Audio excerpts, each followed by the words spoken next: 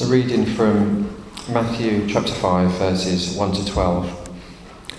Seeing the crowds, he went up on the mountain. And when he sat down, his disciples came to him. And he opened his mouth and taught them, saying, Blessed are the poor in spirit, for theirs is the kingdom of heaven. Blessed are those who mourn, for they shall be comforted. Blessed are the meek, for they shall inherit the earth. Blessed are those who hunger and thirst for righteousness, for they shall be satisfied. Blessed are the merciful, for they shall receive mercy. Blessed are the pure in heart, for they shall see God. Blessed are the peacemakers, for they shall be called sons of God. Blessed are those who are persecuted for righteousness' sake, for theirs is the kingdom of heaven. Blessed are you when others revile you and persecute you and utter all kinds of evil against you falsely on my account. Rejoice and be glad, for your reward is great in heaven. For so they persecuted the prophets who were before you.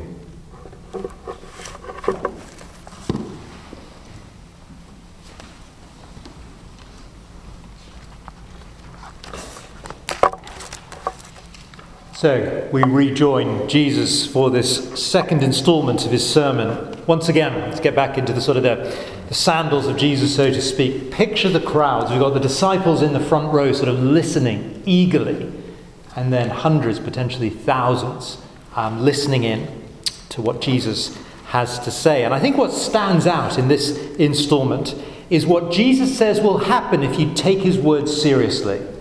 You couldn't make it up. Persecuted. 3 times. Just look down the text. Verse 10, persecuted. Verse 11, persecute. Verse 12, persecuted. I think it's almost unbelievable that Jesus would explain that a life following him, remember he's selling the new religion, so to speak, to use worldly language. He's commissioning the new people and he says, follow me and be persecuted. Quite literally, come and follow me, says Jesus, and lots of people will swear at you. Lots of people will speak evil about you. Oh, and by the way, you'll be falsely accused. You ready to sign up? I mean, it's quite an interesting way to recruit new people, isn't it? If you've ever read the book Honest Evangelism by Rico Tice, you'll know he sums it up very well. Take the words of Jesus seriously, take them out to the world around, and one thing will happen. You'll get hit. It's a very simple sort of mantra in the book. If you haven't read it, I'd really commend it. Honest Evangelism is called by Rico Tice. Take the words of Jesus out to the world, and people will hit you. Socially, emotionally, reputationally, will be damaged. Of course, there are parts of the world, even today, where physical persecution takes place. These things go hand in hand with the Christian life. And that seems to be somewhat ironic, given that Jesus is once again promising the repeated refrain, blessing, blessing, blessing. 5 times, in fact, in our passage today we get it. Clear instruction on how to be blessed. And as I said earlier on, blessing, human flourishing. To be blessed means to be on the best possible path in life. You want life to go really well for you, says Jesus. Follow this teaching. And so it seems somewhat ironic that should culminate in a life of persecution. You can see the real tension as we start. John Calvin, a well-known Christian writer and just a big writer after the Reformation, he puts it like this. He says, the happy man, lots of us, even mature Christian believers hold on to this error, that the happy man is somebody who is free from annoyance, attains all his wishes, and leads a joyful and easy life. And I tell you, that is absolutely my default setting. I genuinely think that I will be most happy if I have all the areas of agitation and annoyance sort of removed. So you guys at Lionsdown, one of the things, the repeated refrain I've heard a few times from different people is, building envy. You come to a place like this and there's real building envy. And we think, remove these sort of agitations and annoyances and the more serious stuff too, and we'll be happy. And actually, the opposite teaching is true here. Here's what Calvin says on all of this. The only consolation which mitigates, even sweetens the bitterness of all persecutions, hardships, trials, that sort of thing, is the conviction that we are happy in the midst of misery. So that's the challenge as we draw to lunch, as we think about burgers and chips and fish and chips and all of that sort of thing. It just minutes away. There is the challenge, being prepared to accept that the best possible path in life, the life to real blessedness and flourishing and happiness, is the life of persecution. Well, this morning, earlier on, we looked at the disciples' attitude, first verses 3 to 6. Now we have the disciples' conduct, verses 7 to 12, and you'll see the 2 points there in the handout. Firstly, the conduct that Jesus expects from his people. Have a look at the words that Jesus expects his followers to put into practice. Verse 7, merciful.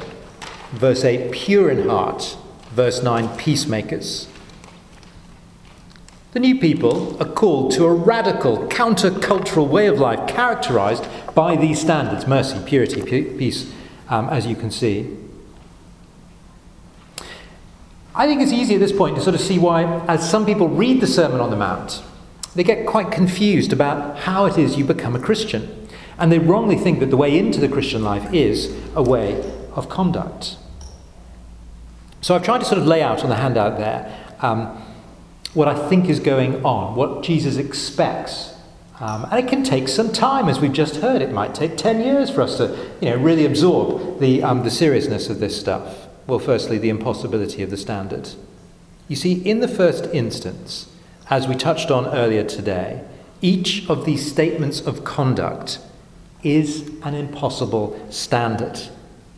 Jesus asks us to do something which, after a moment's careful reflection, we'll see is impossible. Look at verse 7. Blessed are the merciful. Now, to give somebody mercy means not giving something to somebody that they deserve. So to give mercy means to hold back. And Jesus says we are to be people who show mercy. And Jesus doesn't say, look, from time to time, once you're a Christian believer, do your absolute best to show a bit of mercy. You'll sort of won't do it sometimes, but do your best most of the time to try and do it. Jesus says, let your life be a merciful life. Let that be an area of conduct which defines your life. And if we actually take on board the seriousness of that, we'll see that it's impossible. Why is it impossible? Well, just think what goes through your head at different times of confrontation and conversation. The simple reality is we're far too quick to tell people what we really think about them. And even if the words don't come out of our mouths, they often go through our head. We hear something said about us, and we respond in our mind in a way that is very unmerciful. Verbal or social retaliation of some sort. Showing mercy, actually, is an almost impossible standard. I'm sort of wired to, my default setting is to stand up for myself and to have my own back, and that will come out of my mouth sometimes. We don't show mercy, we don't hold back. Let's just think of the next one. Blessed are the pure in heart, 5 verse 8. To be pure in heart means somebody who loves God, serves God, puts others first, always puts self down. Someone who's devoted to God in everything, free from the tyranny of a divided self. Wouldn't that be amazing? Jesus says, be that person, free from the tyranny of any type of hypocrisy. Never double-minded, always single-hearted devotion, pure. One commentator puts it like this: purity of heart begins on the inside. There is no space for inward sham, deceit, or moral filth. So do you see the impossibility of the standard? You can't do it. Jesus is sort of drawing in the crowd. Let me tell you the standards that you can't do. It makes all the sense in the world, doesn't it? And however many decades you've been a Christian, however long it's gone on for, I think I've been a Christian for a number of decades now. And I've become more, not less, aware of my inability in God's sight. It's not like, some people think as they look into the Christian life, oh, you must be much more sort of acceptable and pleasing to God now. I'm just aware of the growing chasm between God and me. And that is a wonderful, wonderful gift, of course, to make me more dependent. It drives me to Jesus. That's what this sermon will do. It drives you to your knees before Jesus. The impossibility of the standard sorry. I just can't do this. But remember, of course, what this then achieves. Because having been driven to our knees, it's not like we just sort of walk off and go and do our own thing. The standard then begins to make sense. Fully dependent on Jesus, I can start to display the standard in my life. And what a privilege. What a privilege it is, as somebody depending on Jesus, to think about what these standards mean in practice. And not just a privilege, but a responsibility. I belong to God now. I'm one of his children. Look at verse 10. I am a member of his family, sons of God. You won't be surprised, of course, that sons of God, new family membership, requires new family attitude, responsibilities, and conduct in a way that stands out as distinct in this world. And so Jesus is saying, if you're one of mine, be somebody who is characterized by this quality of mercy, this quality of purity of heart. Be a peacemaker. I was on a business trip once to a part of the world that had a lot of poverty. It was somewhere in North Africa. I was on a business trip. This was before I went into church work. I did 10 years, sort of in and around the city. And I was there. I was being sort of shown around, and I got taken to a market. It was a very interesting sort of experience, all sorts of levels. And I was with a client who was sort of taking me in.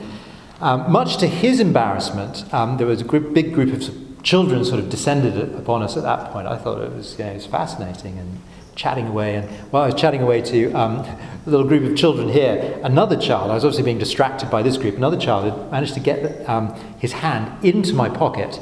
And it was amazing, sort of light-handed, sort of obviously very sort of tried and tested, managed to actually get hold of a note, a dollar bill or something inside it, and pulled it out. And I grabbed this child's hand and just looked at him. The client that I was with was really devastated. I was so ashamed. You come to my country and this happens.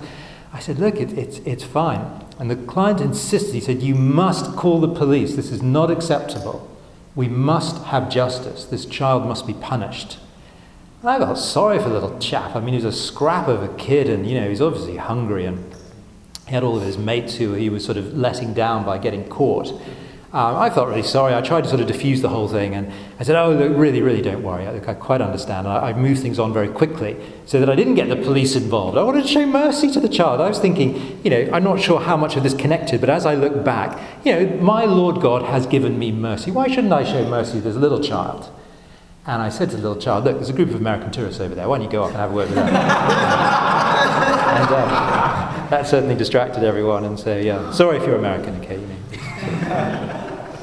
But that is a right thing to do. And put like that, of course, showing mercy in our world, it's compelling, it's attractive. It's not always appropriate. I'm not suggesting we should always let people off. I can think of another situation where I saw a car being stolen right outside my house. I called the police, and the policeman came and caught the guy with the screwdriver trying to break in. It was right not to show mercy. It's right that we do bring right sort of force of the law if we have opportunity like that. But nevertheless, from time to time, showing mercy is exactly the right thing. But I don't think that that's where Jesus wants us to stop. Imagine if that was all that Jesus was doing. It cannot possibly be the extent of what he is asking us to model.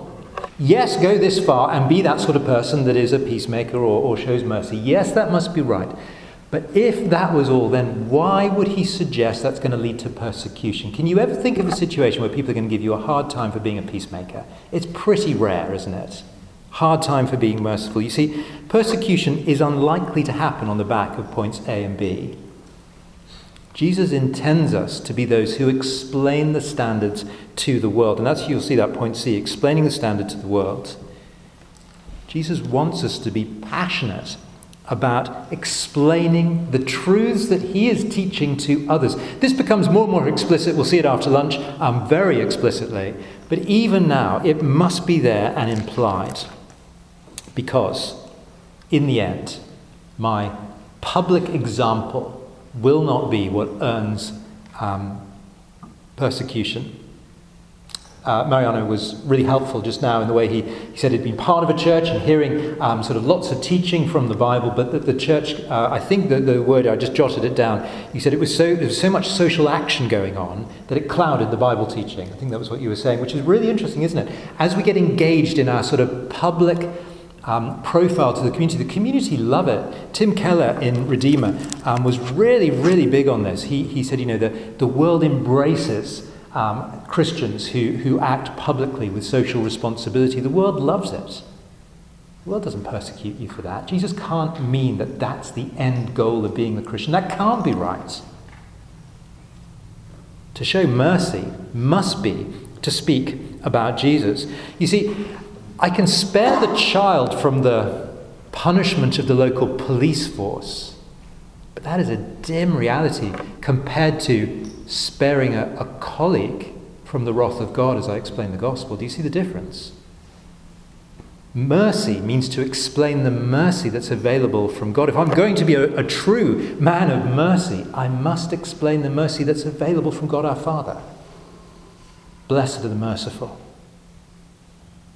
To be pure in heart must mean to explain to others how they can be pure of heart. You can't do it yourself. The only way is to come to Jesus. To be a peacemaker. It must not primarily be about the horizontal. It must be about vertical peace, mustn't it? Peace with God. Any sort of horizontal peace, which is rare in our world. When churches, or indeed Christians, take the focus off speaking the gospel and put it on political or social or cultural engagement, they lose the very purpose for which they exist. They cloud the very thing that people most need. Every Christian has a priority to engage in gospel ministry, speaking about Jesus. And what happens? Well, wonderfully, as that happens, of course, some people will engage with that. Some people will become Christians. Absolutely. But that's not what Jesus goes on to here. He doesn't go on and say, and there will be great fruit, and people will become disciples and follow. He doesn't say that. He says you'll be persecuted. And that, you'll see that the second point there, the persecution we should expect from the world. Why? Why? Well, generally because the world loves itself and hates Jesus. It's always been that way. And it continues to be that way. And so those who follow Jesus should expect persecution.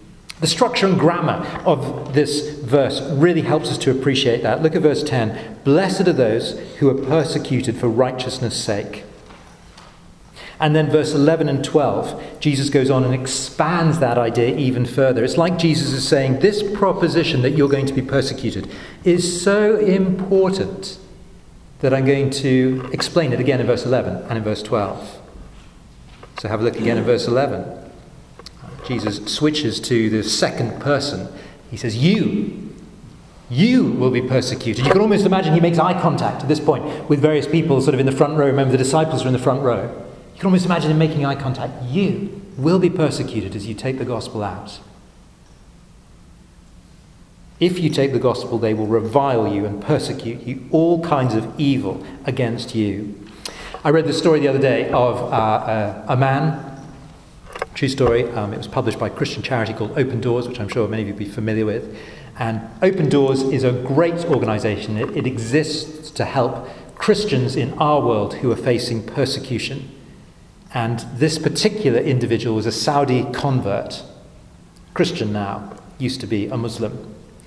And he said this, it is unnatural, maybe even wrong, to keep one's love for Jesus to oneself. But if I speak to others about Jesus, I'm dead. Now, David Curry is the CEO of this charity, Open Doors. And he says this kind of oppression is not always the case. Persecution looks different in every country. And he thinks persecution should very broadly be split into two frameworks, the smash and the squeeze. The smash.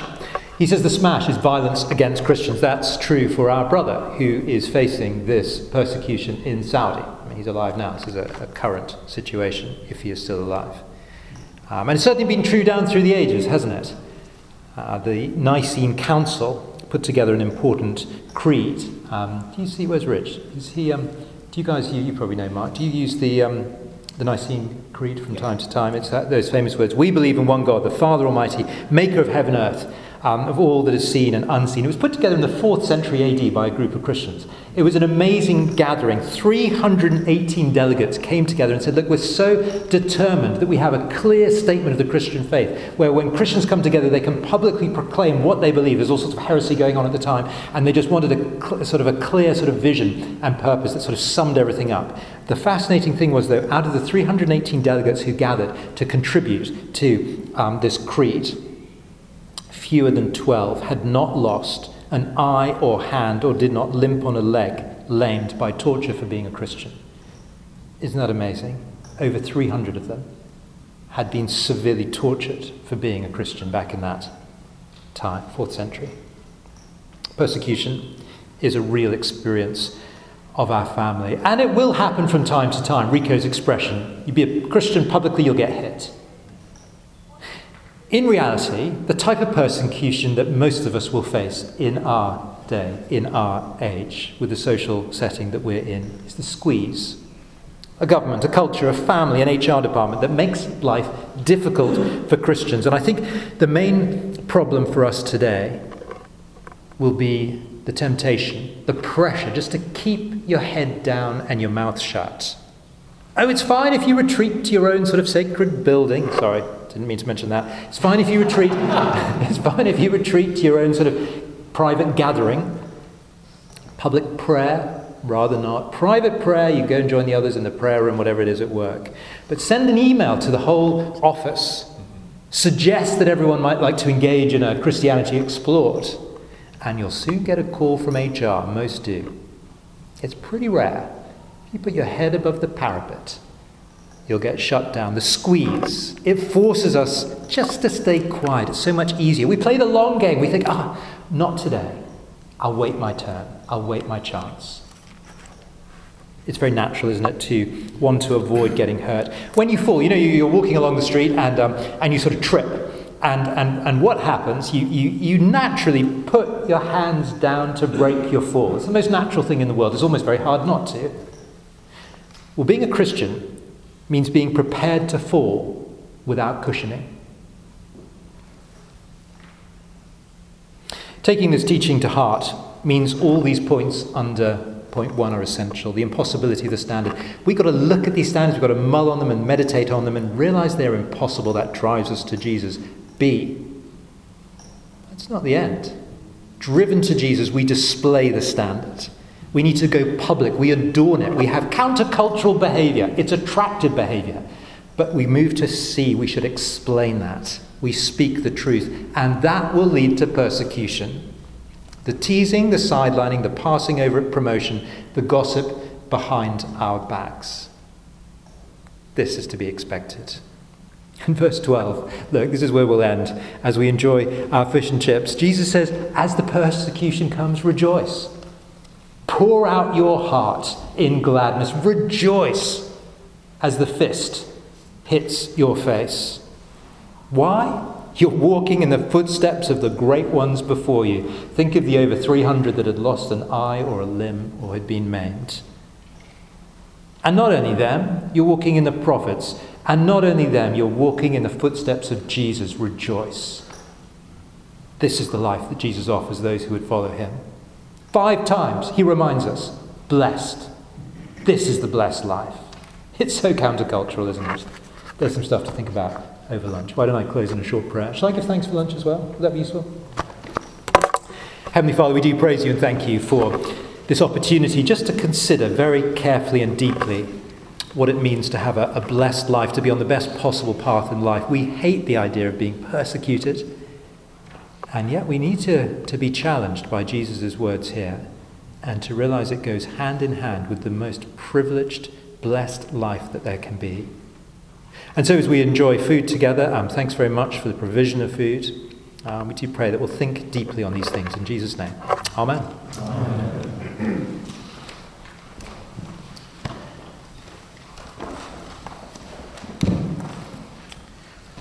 Brilliant. Well, it falls on me to explain lunch, and the process will be Rich will arrive with a ridiculous amount of food in there at the foyer, and I think the idea is you pick it up. I did put your name and what you'd ordered in the booklets just in case you'd forgotten, so you don't steal someone else's.